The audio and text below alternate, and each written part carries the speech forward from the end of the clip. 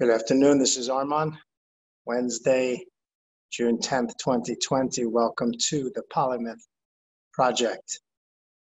Over the next several weeks, we will have a series of speakers on topics related to health and science, PhDs, scientists, practicing medical doctors, both of Eastern and Western orientation. I'm really interested in an integrated modern science that takes into account and pays respect to the thousands and thousands of years of experience, of wisdom, of foundational human sciences that have come through mostly the East, but that are now passed into the global lineage and are there for health care workers and wellness practitioners to learn from and bring into a modern context using modern tools and technology to improve the way medicine and healthcare is done. Today's guest is someone who's, I would call, of integrated nature, has lived and studied both here in the West as well as the East. Mariko Hirakawa has studied deeply in the Ayurvedic medicine lineage and system in India directly for 7 years.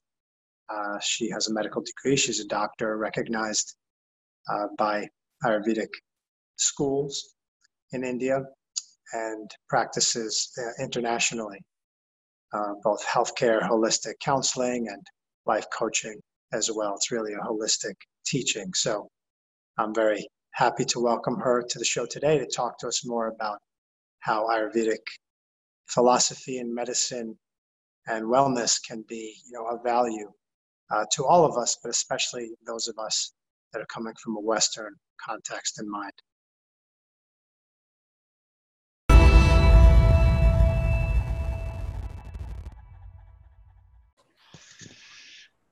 Mariko, welcome to the Polymath project. Thank you so much for being with me today.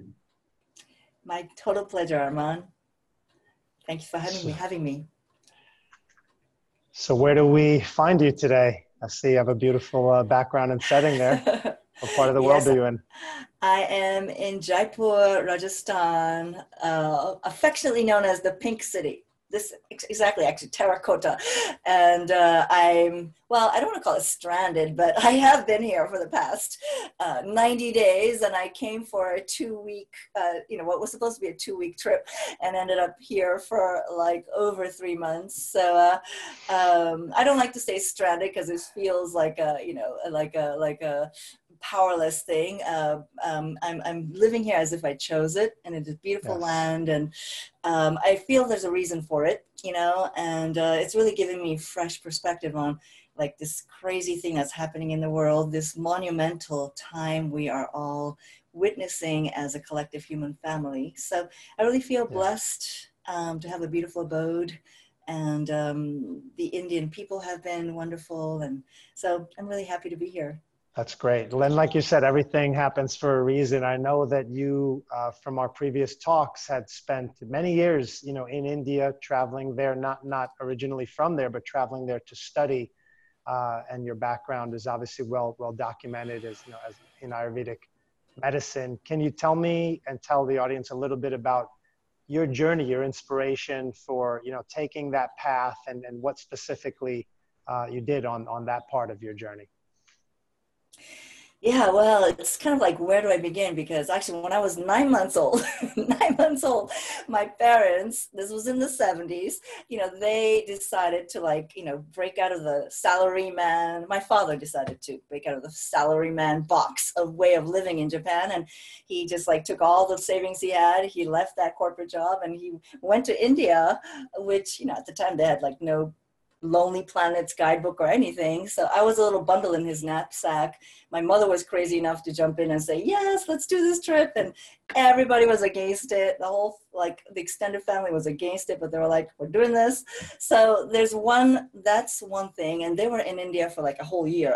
They were in Kathmandu, Rishikesh, the northern India, living in houseboats and cottages and all kinds of places, and Afghanistan as well for over like 1 year. So wow. I think that somewhere there, the dust of India got lodged in my DNA because, fast forward many years later, I was a dancer. I was a professional ballet dancer, Western dance, and then somehow I hit a glass ceiling with that, and I was seeking a deeper purpose. And through that, just seeking single kind of mindfully, just because I really felt I needed to know what my purpose was to like live every day.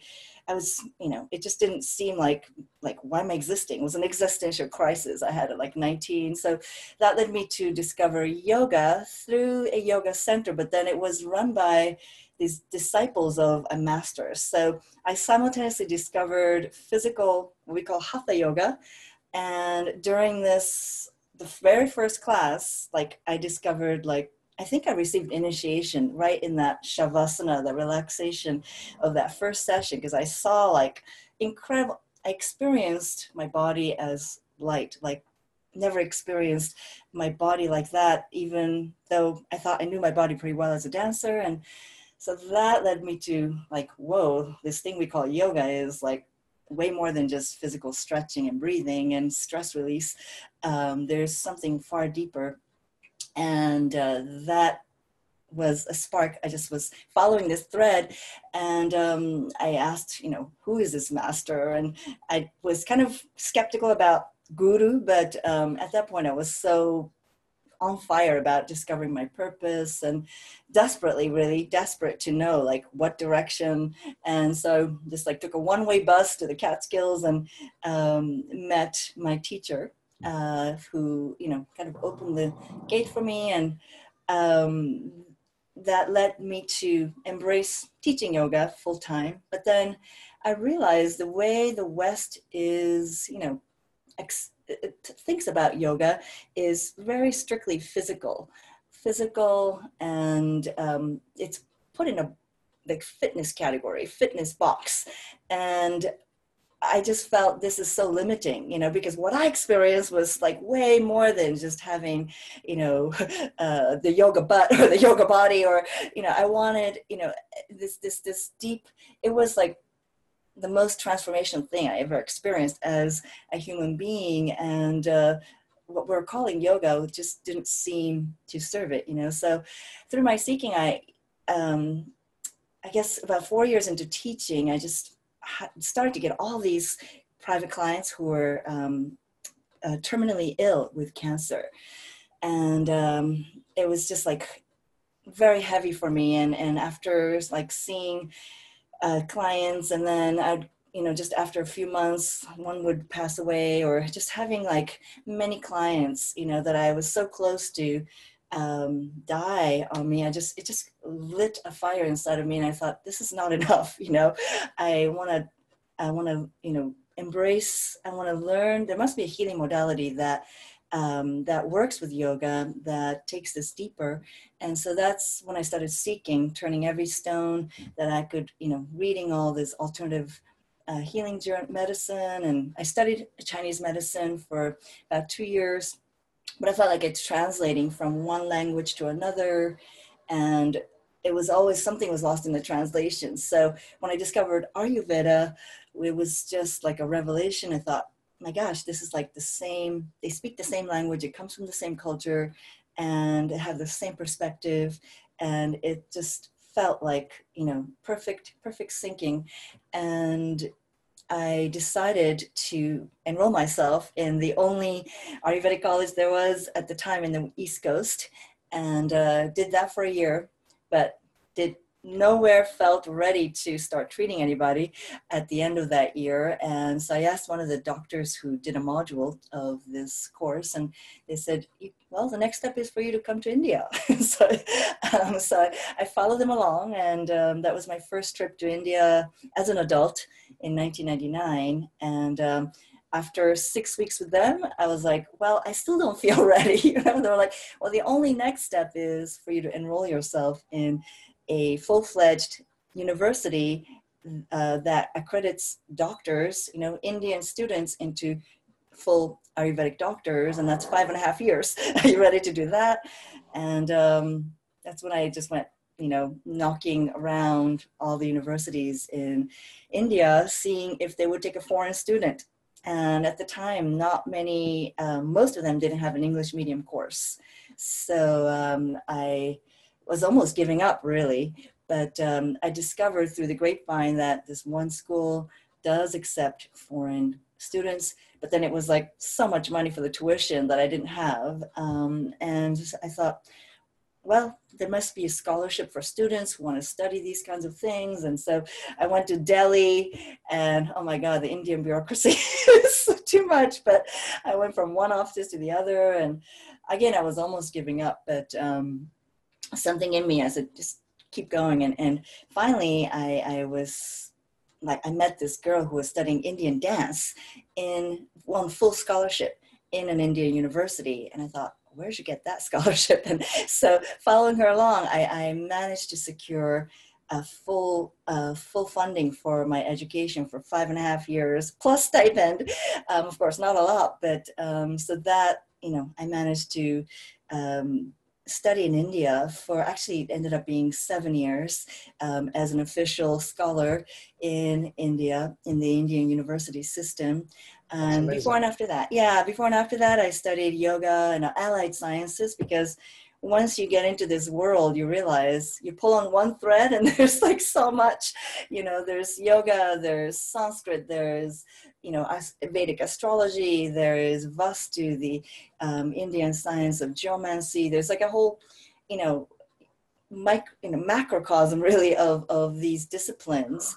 And so it's like one lifetime is never enough, but I consider myself really, really lucky to have had that, and such a luxury to study, just dedicate 7 years of my life to just studying, which was a dream come true. That's fascinating. And so what is the degree actually a medical degree, considered like a doctor would be here, someone that went through Western medical school? Is it the same corresponding degree in India? Yes, in India, you are considered a primary healthcare provider if you have BAMS, that's Bachelor of Ayurvedic Medicine and Surgery. Believe it or not, there is also surgery in Ayurveda. And so that allows you to be called doctor and, dispense medicine, etc. So yeah, it is pretty rigorous because actually studying Ayurveda is like 4 times the amount of work, because you have to study Sanskrit, you have to study the classic texts in Sanskrit, and also study the Western anatomy, physiology, pathology, all those things. You have to study both, and so it was. I'd say 5.5 years is not even enough. Really, there's so much knowledge.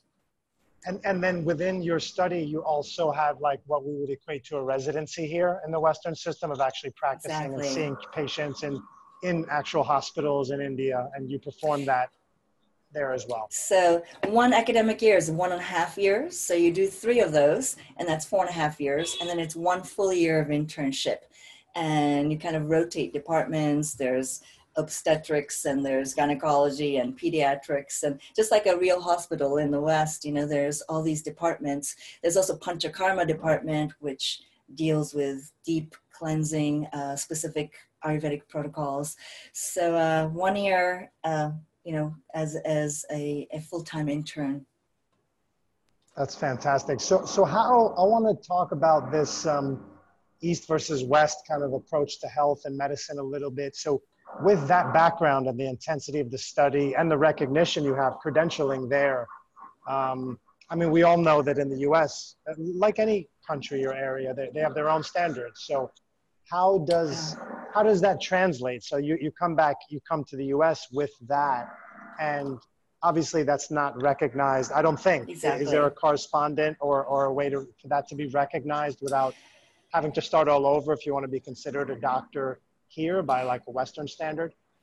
Yeah, it's really, of course, the BAMS is not a, recognized degree here. So really what I can do is consult, and with, the disclaimer that I can recommend supplements and I can't call them medicines or herbs, but so it's very limited in the United States. But it's much, the legislature, there's a kind of a war going on in the Ayurveda world too. The American trained or the Western trained Ayurvedic practitioners versus the Indian trained, BAMS doctors. And so I think, they need to get clarity on that. And so in order for the legislature to go through, just like the Chinese acupuncturists, they've been accepted. So I feel Ayurveda should also be fully accepted as well. But with the FDA regulations on herbs and all of that, there's some restrictions. Still, though, Ayurveda's forte is so much on lifestyle, so much on self-knowledge, so much on even just simple herbs can make a huge difference. So even with the limited repertoire of things we can do here, I've seen amazing things. So.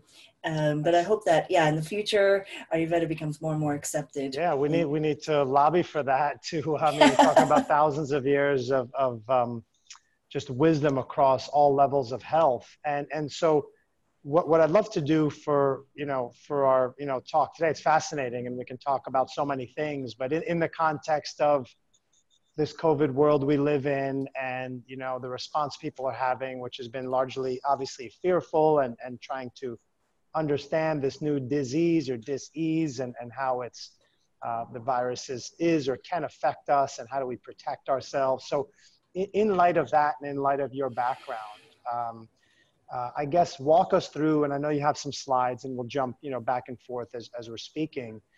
Just walk us through, give us a bit of kind of like an Ayurveda 101 in the context of today's modern world and with some tips and advice kind of sprinkled in if you might. I think people could benefit from a bit of an alternative perspective to what they may be hearing from the CDC, at least in the US. And I know every country has its own governing body and government's trying to do the best they can to hopefully to actually support their people and offer them real health care. So in that context, bring us your Ayurvedic perspective, a bit of 101. And while you're talking, I'll bring up some of the wonderful information you have here as well on Ayurveda and Agni and all of that. So the floor is yours. Ayurveda is vast, so it's quite a task to really distill it. But really what I would say is that, this crisis that is happening is really, we can think of it as microcosm, macrocosm, imbalance happening, right? And so when we talk about imbalance, I mean, because both systems like Ayurveda and Chinese medicine, they really are, their forte is in capturing patterns of energy.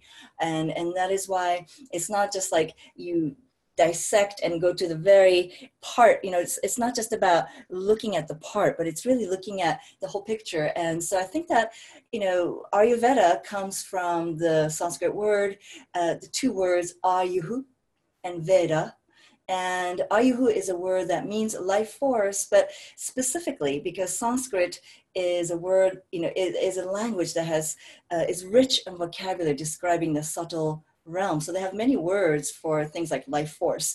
And Ayu is a very specific term for life force in the embodied form of life in this, incarnation, and like we have the one other word called prana. I'm sure many yoga practitioners recognize that word. Prana is a word but prana can be outside of your body. Prana is, can be disembodied outside everywhere. But Ayu is it's specific to this lifespan, right? And then Veda is this organized body of knowledge. So looking at this whole COVID, it's really a world that's, you know, so far out of balance, you know, that, and I think it comes from partly our failure to truly know ourselves, our failure to truly recognize who we truly are. And so there's all this worrying about, you know, even now, like all this racial stuff that has come up. I feel like all that is being come up to help us bring it to the surface so we can kind of see, okay, we've been through that and that's not really us. We're not a race, you know, we are not this limited identities and all these, but we are, you know, something much more universal. And it's really, so Ayurveda does have this much more metaphysical dimension as well, not just this, you know, medicine side of it. Right. It's a holistic system, a holistic way of thinking, living. And it's also universal, you know, it has a universal outlook, but it focuses very much on the individual. And that's the difference. The Western medicine focuses much more on the statistics. And I think that's where its strength and its weakness lies, because statistics allows you to say, okay, this can be, you know, this statement can be made because for enough people, this is true. But then no person is ever a statistic. So it has a very hard time saying, for you, you know, for you, Armand, you know, this is what's happening in your individual system, and this is your system's tendencies. It can't really tell you that. It can only tell you like your blood pressure falls within this range, so therefore we deem you healthy. But maybe for you, you know, in the upper range, it's not healthy, or, you know, so it can really only give you that kind of vague range of statistics. But in Ayurveda, it's much more qualitative. It's really qualitative versus quantitative is how we can understand, I think, East-West in a nutshell, really. Because the Vedas always put, you know, the emphasis on the human being is, first of all, an Atman, a soul. And a soul that has taken this specific birth, and there is specific qualities that we are born with. And at the time of conception, there's a very definite ratio of the 5 elements. That's ether, air, fire, water, earth. There's a specific configuration that is unique to you. And, you know, it's really Ayurveda's, that's why it's called a Veda, a codified body of knowledge, because it's about you discovering that and you learning how to use that knowledge to balance yourself so that you can thrive. Because homeostasis is, of course, you know, part of health. And it's a dynamic, fluid state of balance. And so, yeah, we brought up this slide. So, you know, Ayurveda says like the entire universe is born out of Prakriti and Purusha. It's not in this slide, but it's like the Tao. The Tao becomes yin and the yang, right? There's the polarity of the female energy and the male energy, and Purusha and Prakriti. And then they go, you know, when they get polarized, there's also a third element that is created, that is the universal, that is the, I guess it's the cosmic intellect, cosmic intelligence. And from that, you know, there's a step down process of from the infinite into this manifest form.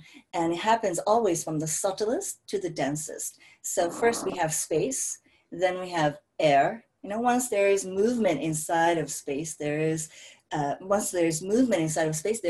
called air or vayu, okay? Wind. And then when there's enough motion there, it creates combustion, friction, right? And heat.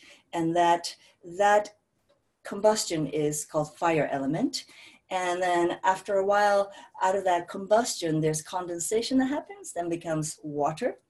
And water, you know, its nature is to flow, but then after a while of flowing, it starts to congeal and it creates the earth element. So this sequence of Ayurveda's, you know, subtlest to the densest this 5 element Panchamahabhuta is there, and Ayurveda further distills it into the triad. Right? Triad. When you have 2 elements, it has more personality, it has more power, if you will, and we call them doshas or bioenergies. And dosha literally means that which goes out of whack.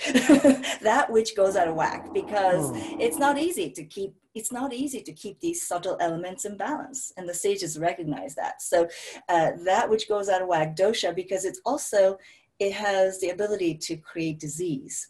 So right. Space and air form vata, and they govern the nervous system. So vata is the most powerful because it's the subtlest of these. And then we have the pitta, which is fire plus water. It's an unusual combination, fire plus water, because fire can't exist in our biophysiology by itself. It has to be contained in a feasible liquid medium. So pitta manifests as enzymes, acids, and even hormones inside of the human body. And then kapha, which is actually its name means flourishing of water, kapha. And so water and earth come together to form the kapha, which is the structural element of our body, right? The skeleton, the muscles. So this is like the, really ABCs of Ayurveda. And we all have all 3. We all have all 5 elements.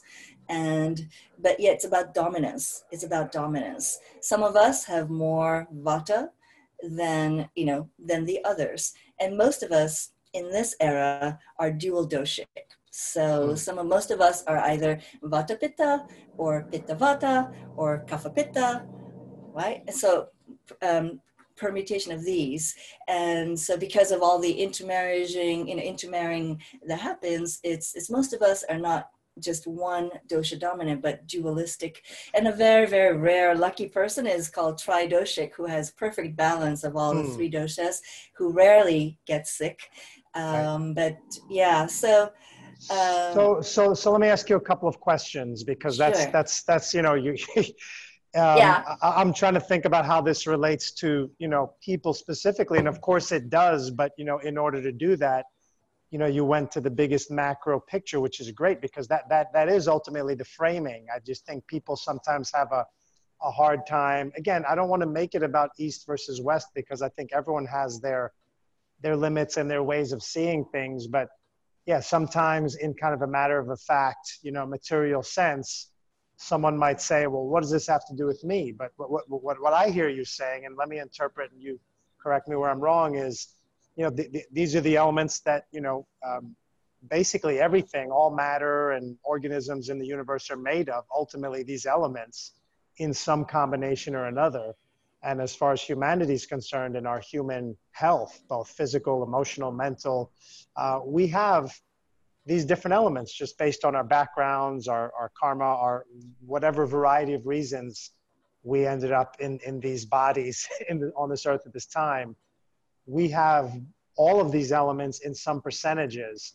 Now, let me ask you a question in that regard. A, correct me if I'm right or wrong in that. And B, is it okay that we're, as you said, that we're a little more trending towards fire or one element or the other? Is that because we all have more or less of one or the other? Is part of the goal to get into balance and be more balanced? Or is it okay that we have a certain element or another as a strength, and then we just learn to live through that channel?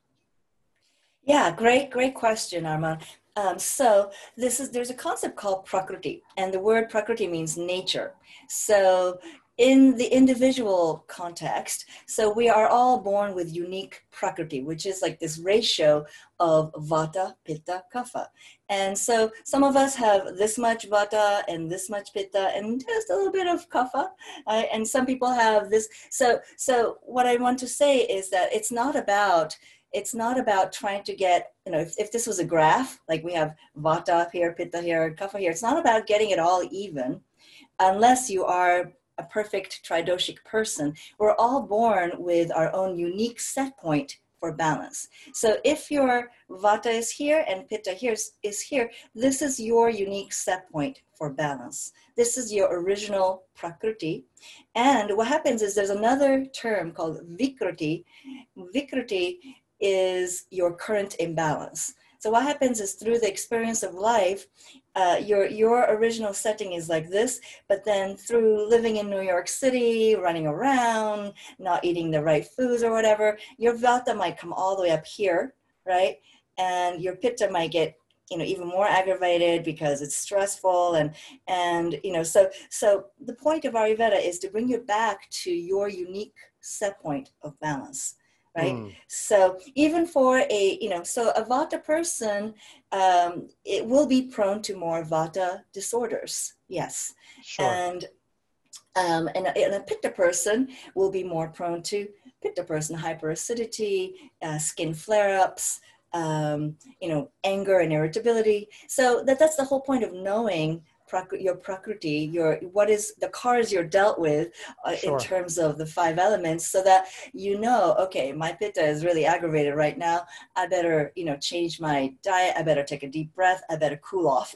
So it really gives us ability to not go off the extreme imbalance. So because it's much harder to bring that back in. So it's all about coming back to our unique prakriti. So if this is your original set point, then you want to come back here. But most of us are here and here, or so it's because of this process of life, we have come so far away from our original nature in a way. So this is our attempt to go back from vikriti to prakriti. Now, can that change over time, over the course of our life? Can our doshas actually, the base nature of that change, or from your experience and knowledge, is this lifetime kind of set for us in that regard? Well, it's a great question. I mean, prakriti is for most people for a very long time. It is something that doesn't change. It is pretty much with you. It's like it's really your genetic code. It doesn't really change. Although, scientists are now finding that it is actually, the genes can be changed through repeated behavior, right? We're finding that there is plasticity in that arena too. So it's not like we have to, just, we're stuck with it forever and we can never ever change it. But our original nature is pretty much a thread that runs through our entire life. Now, there is such a thing as, if you live a very long time in a certain climate with certain energies, that the vikriti becomes so constant that it can start to encroach on your original nature. And so it can become so powerful that it can appear as if that's your original prakriti. This is also possible, yeah, because I lived in India for almost 10 years really, and originally I was pitta kapha. Pitta was always my first, and then kapha was my original. But by living in India, which has a lot more heat and a lot more spicy foods and everything hot, and so when I got my pulse taken by a very well-known Vaidya, Ayurvedic doctor, he told me I was pitta vata. After some time of living in India, but I told him another great doctor told me that I was pitta kapha. What's up with that? I thought prakriti doesn't change, and he felt it deeply, and he said, "Oh yes, your imbalances become so constant that it is like covering up your original nature." So that can definitely happen. Yeah. Okay. Interesting. Very interesting. So let's bring it to the concept of, I know you talk about Agni, we've had some discussions about it, and in the context of just some advice, how can people, because again, for the people in the West, this is a new language. So that being one of the elements, Agni, fire, talk about the importance of that in our health, how we could maintain that, how we can just basically understand ourselves better is one of the keys to just personal wellness. So I'll give you the floor to discuss that a bit. Yeah, so I think Ayurveda, if you only hear Ayurveda and the word Agni, you really have one of the key principles of, healing in Ayurveda, because fire, if you look at the 5 elements, fire is the only element that can transmute a something that is dense into something that is subtle, something that is vibrating at a lower frequency to something that is subtler in frequency. So Agni has always been a very seminal theme and a symbol in both yoga and Ayurveda, because yoga is also about transmutation of energy through the chakras and and this ascension of consciousness from the base to the higher. But in Ayurvedic terms, we can look at its physiological functions, as well as its psychological functions, as well as its spiritual functions as well. It has, on all 3 levels, Agni is so significant. And I wonder if we have that slide on the functions of Agni. I think we have it there. And because really in the original text, now this is a cartoon version, but it's actually taken from a classic text in Ayurveda. And this text says that these are the functions of Agni, right? One is to really, it gives you long lifespan if you have strong Agni. Because if your digestion is not strong, if your digestion is weak, you cannot fully digest the food you eat, and then there will be toxic residual material, and that will circulate throughout your body and lodge in the weakest points of your body. We all have weak points because of past karmas or because of present life diseases and injuries. We all have weak points in the body, and that undigested residual ama will lodge in that specific weak point and start to fester the disease there. So anything like atherosclerosis, arthritis, you name it, most of the diseases are because of this ama lodging in the weakest spot in your body. And so long life is one of the things that Agni endows, and it also gives you psychological qualities such as stability and patience, and as well as confidence and courage and fearlessness. If you think about those qualities, it's like you can feel that fire. We talk about the fire in your belly, right? It's about that motivation. And so that is also Agni, right? It is also joy and cheerfulness and contentment. It's also about your ability to take information and digest it and distill it into knowledge, right? Knowledge into wisdom.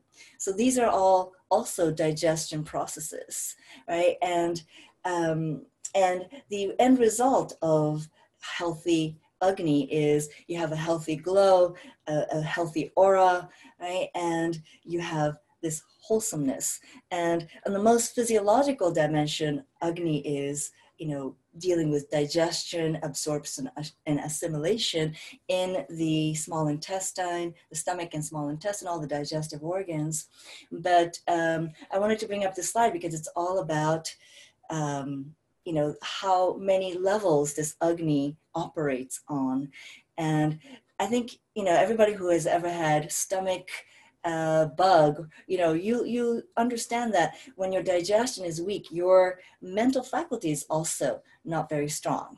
So according to your prakriti, according to your specific constitutional type, there are 4 possible modes this Agni can be. And here we're talking mainly the physiological digestion Agni. But so the first, which is very common, is called Vishama Agni. Vishama is a word that means irregular, and this is very common in Vata individuals. Vata is very subtle, right? If you recall, it's made of space and air, and it's not very stable, right? Both things are invisible, and wind is very erratic in nature. And so Vata people often have irregular appetites. They're not hungry when it's time to eat, but then they're really hungry in between meals, and they like to snack, and they don't have a regular schedule, and they're kind of all over the place. And so they have irregular appetite. Sometimes they have no appetite, sometimes they have voracious appetite, and then they'll eat more than their digestive capacity, and then they get gassy and constipated. And so this is often very common with people who have Vishama Agni. Tikshna Agni is very common with people who are of a Pitta constitution, which is me, and I know this very well because it is too high of a fire. So I can basically eat anything, but then I tell my partner, you know, like, you don't want to be around me when I'm really hungry, because then I start to, you know, I will incinerate you, you know. It's just like, you want to, you know, you want to feed me first, and then let's have a deep discussion, you know. So it's about, you know, Pitta people tend to have voracious appetite if their meals are delayed, or they can go into hypoglycemia. Other ways Tikshna Agni can manifest is like heartburn and acidity, right? So that's also not healthy, you know, so it's important to temper that. And then the last is Manda Agni. Manda means slow, and it's low flame, slow flame. And Kapha people, Kapha is the combination of earth and water. And what do you get when you combine earth and water? You get mud, right? You get this, you know, really thick thing. And so sometimes, you know, Kapha people have very sluggish, usually slower digestion. And they're the people who can do without breakfast. They're the people who do best, you know, occasionally fasting. And they shouldn't eat too much, because then they'll feel very heavy after meals. So Mandagni is also not so healthy, because as I said, when you have slow flame, then, and if you eat too much on that, then the food will not be completely digested, especially if you eat late at night. It will leave, you know, you sleep on that full stomach, and then you will have this mass of undigested food. And if you leave that for a long time, it ferments and becomes this very toxic, sticky substance we call ama, and it circulates, right? And it clogs channels. And part of what coronavirus does is also it creates this thick mucus, you know, inside of the lungs. It blocks the passages, and the patient cannot breathe. And sometimes eventually becomes so hardened that there's no elasticity in the lungs. And so oxygen intake becomes lower and lower and lower until, you know, that's what the people are dying of. So we want to keep that. The last is the Agni that we want, Sama Agni. Sama means evenness. And there's many words starting with Sama in you know, yogic language, including samadhi, which means, you know, equal consciousness, but, you know, steady flame, perfect, efficient digestion, nothing left over. You're neither, you know, high or low. It's like, you know, the yogi needs to learn exactly the right amount of food he can handle. And, you know, there's a teaching in yoga, like, you should value your hunger, because your hunger is what's, you know, your hunger is a sign of health. Your hunger will keep you seeking and, you know, keeping you active, right? Keeping you active, keeping your mind sharp. So this is one great teaching in Ayurveda too, right? Like, don't eat to the gills, you know, fill only 1/3 of your stomach with food, fill the other third with, you know, liquids, preferably sipping hot liquids, and leave 1/3 for circulation of prana, so the churning can happen, right? Efficient digestion. So don't go for the supersized meals, basically. Right, exactly. The all-you-can-eat thing is really, I know. That ruins, but, you just ruined my lunch plans. There was a big buffet right down the block. Well, no, that's wisdom. I think most people conceptually understand that wisdom. It's just how to integrate these practices into our lives, which is the challenge. I know you have some advice and some tips for people that either may be experiencing some imbalance or discomfort, or just tips to use Agni, different types of spices and herbs, and the recommendations. So maybe you can give a couple of those to us right now. Sure. And because of I guess you guys have come out of lockdown, but sometimes, you know, people might not have the fully stocked kitchen. So let me start with the most universal thing that everybody has, is just simply hot water, right? Everybody has access to hot water. You can heat water. And the first thing is drink hot water first thing in the morning, because hot water will clear the channels. And if you did eat late last night, if you had that extra slice of pizza late at night, then the hot water can help start to digest that, and it will clear the channels. It also clears the lymphatics. So if you drink ice cold water, what happens is like the body has to retain that cold water. So it creates fluid retention, first of all. It gives you kind of water weight, and it's also stagnating the lymphatic flows. So we want the lymphatic system nice and flowing, and also it raises the basal metabolic rate, which helps burn more calories and keeping the extra weight off. And it also, certain enzymes are not active at low temperatures. So hot water helps to really activate all of your enzymes so you can have efficient digestion. And you can't actually gulp down like large amount of hot water, right? So you can't really dilute your stomach juices either. So if you sip hot water with your meals, it will also enhance digestion. And then the second is, using spices. For Vata people or Kapha people who are not hungry, who don't who know they should have proper appetite but don't, then chewing a slice of ginger with a pinch of rock salt is really a classic. You can put a little squeeze of lime juice as well and chew that, and it will kindle your Agni. And Ayurveda really teaches, you should have warm foods, cook it, cook your foods with spices, and it makes it lighter, especially if it's like a lot of dairy. During the coronavirus pandemic, I don't recommend too many things like cheeses and things that are clogging of your channels. Like eating yogurt late at night, for example, is very channel clogging. Having the whole pint of ice cream late at night is also channel clogging. But and you're ruining all my plans for the day. Sorry. Cut out the buffet. Cut out that late night ice cream. During the daytime, right? During the daytime, it's summer season, so you can enjoy it. After lunch in moderation. And Ayurveda says it's not about deprivation, but it's really things in moderation and really making a little compromise, right? So you can enjoy the food, especially if you're pitta like myself. You can eat a nice meal. It's okay to feel like satisfied with your meal and all of that. That it's just make sure that you're not inviting future things that can be avoided, right?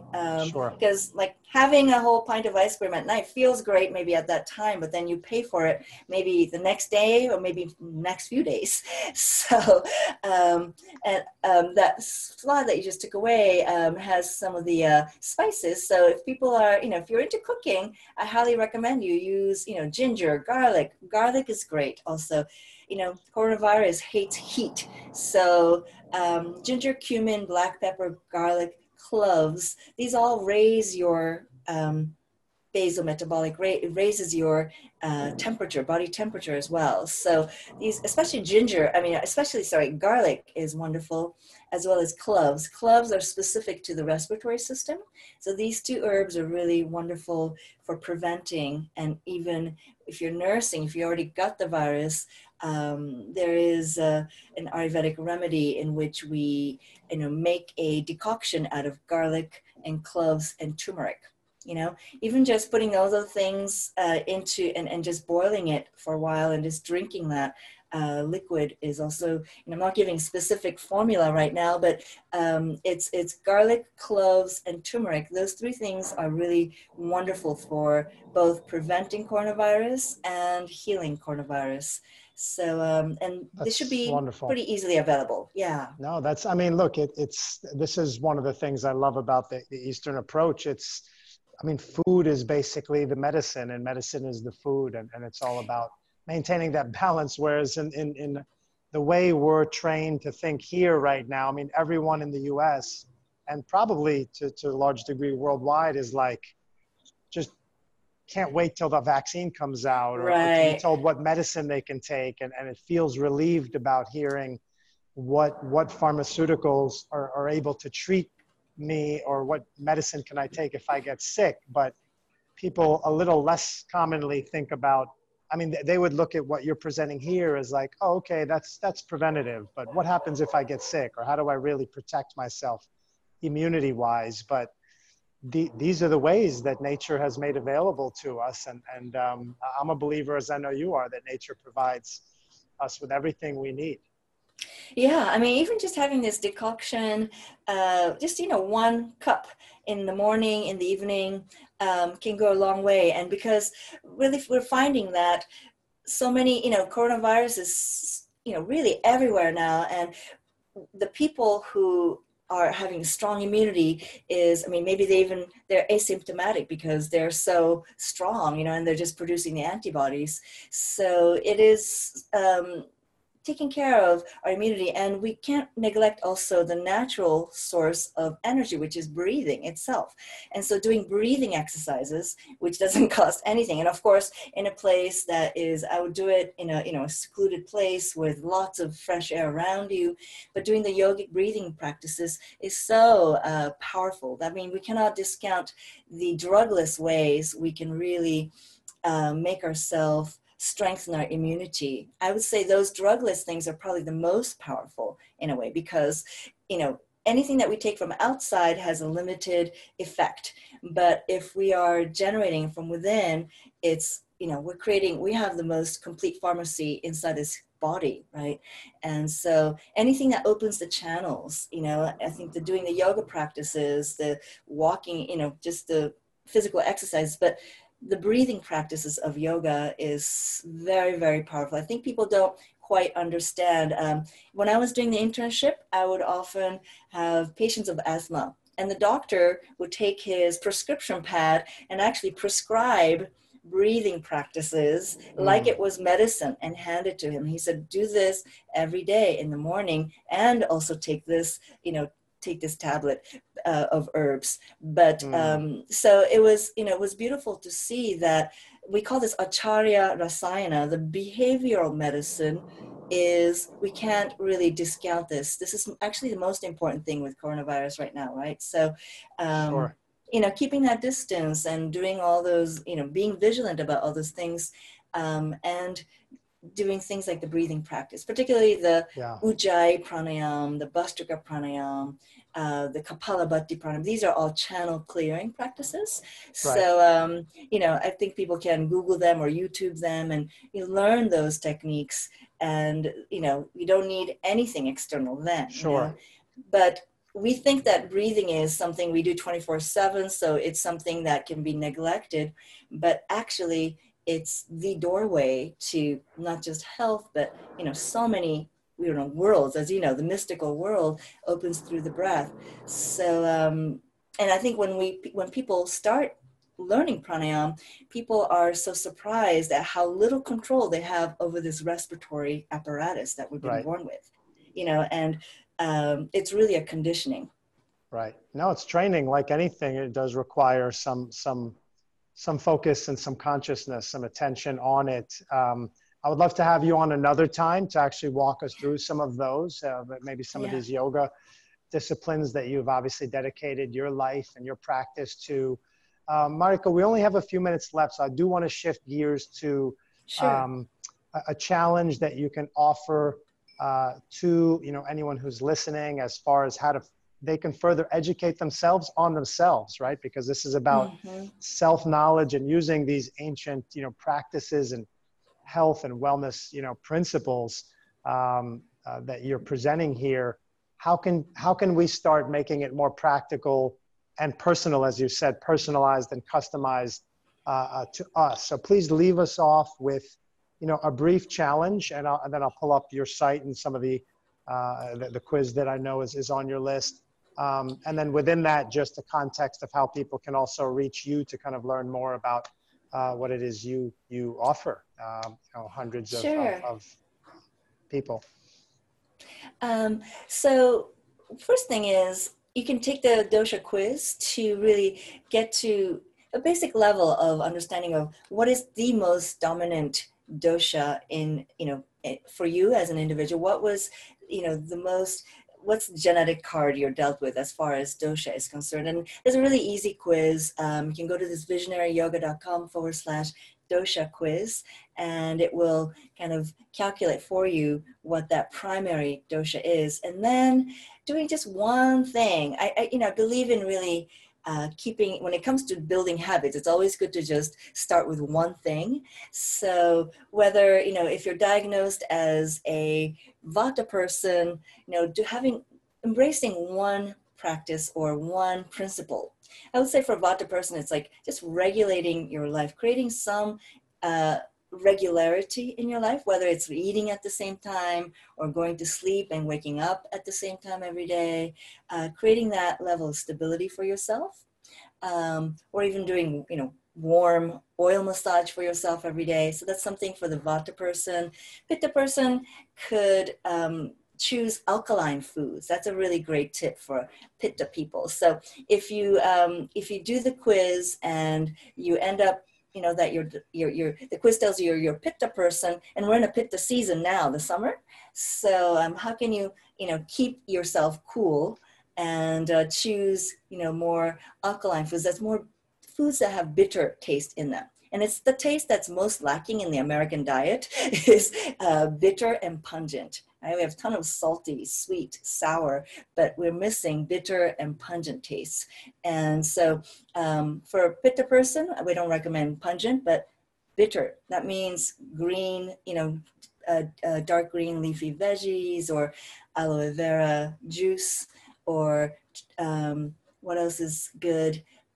Coconut water is not bitter, but it is very good for Pitta person. So, choosing one thing that you can do for yourself that will, bring that Pitta down is wonderful. And then the Kapha person, if the quiz tells you you're Kapha, then I think the best thing for Kapha person is to move. So, implementing a regular exercise ritual, or making sure that your food is cooked and light in nature, right? Avoiding those yogurts and the white stuff, the white sugar, the white flour, as much as is practically avoidable for you, so that you don't clog your channels. And maybe so you can choose just one thing, and for all the doshas you can do breathing practices, because it's balancing for all the 5 elements. So implementing one habit, choosing one habit and doing consistently over maybe the next, if you can do it for a week, you can do it for 21 days, they say 66 days is when it really becomes automated in your nervous system. But it's just keeping the bar low and just choosing one thing and being consistent with it. So that's the challenge. So you can go to the Wonderful. dosha quiz for that. Yeah. visionaryyoga.com/dosha quiz.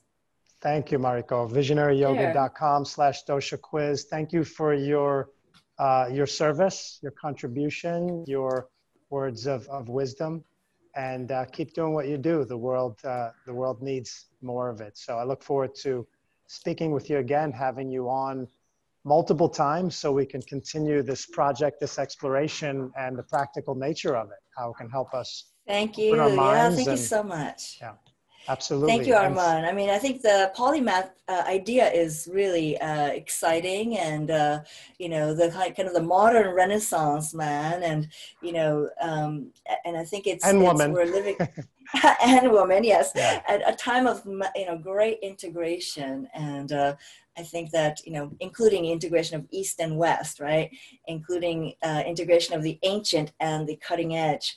I think that's really where we need to go, and taking the best of both, and refining it. And it's really, we need to bring all these the treasure troves of world's wisdom together so that we can become optimized human beings, right? I think that's why this crisis is happening. Absolutely. I'm with you 100%. And it's a moment in history that, as you said, 2020, this disruptive time, and it's a great window. And I hope that we as humanity can take that leap forward, but instead of sitting back and hoping, people like yourself, myself, and as we know, many others are working towards bringing that understanding together. And so God bless you. Safe travels back whenever you're able to make it back. Yes. And we'll stay connected. Thanks so much, Arman. Okay. Take care. Take care. Bye now.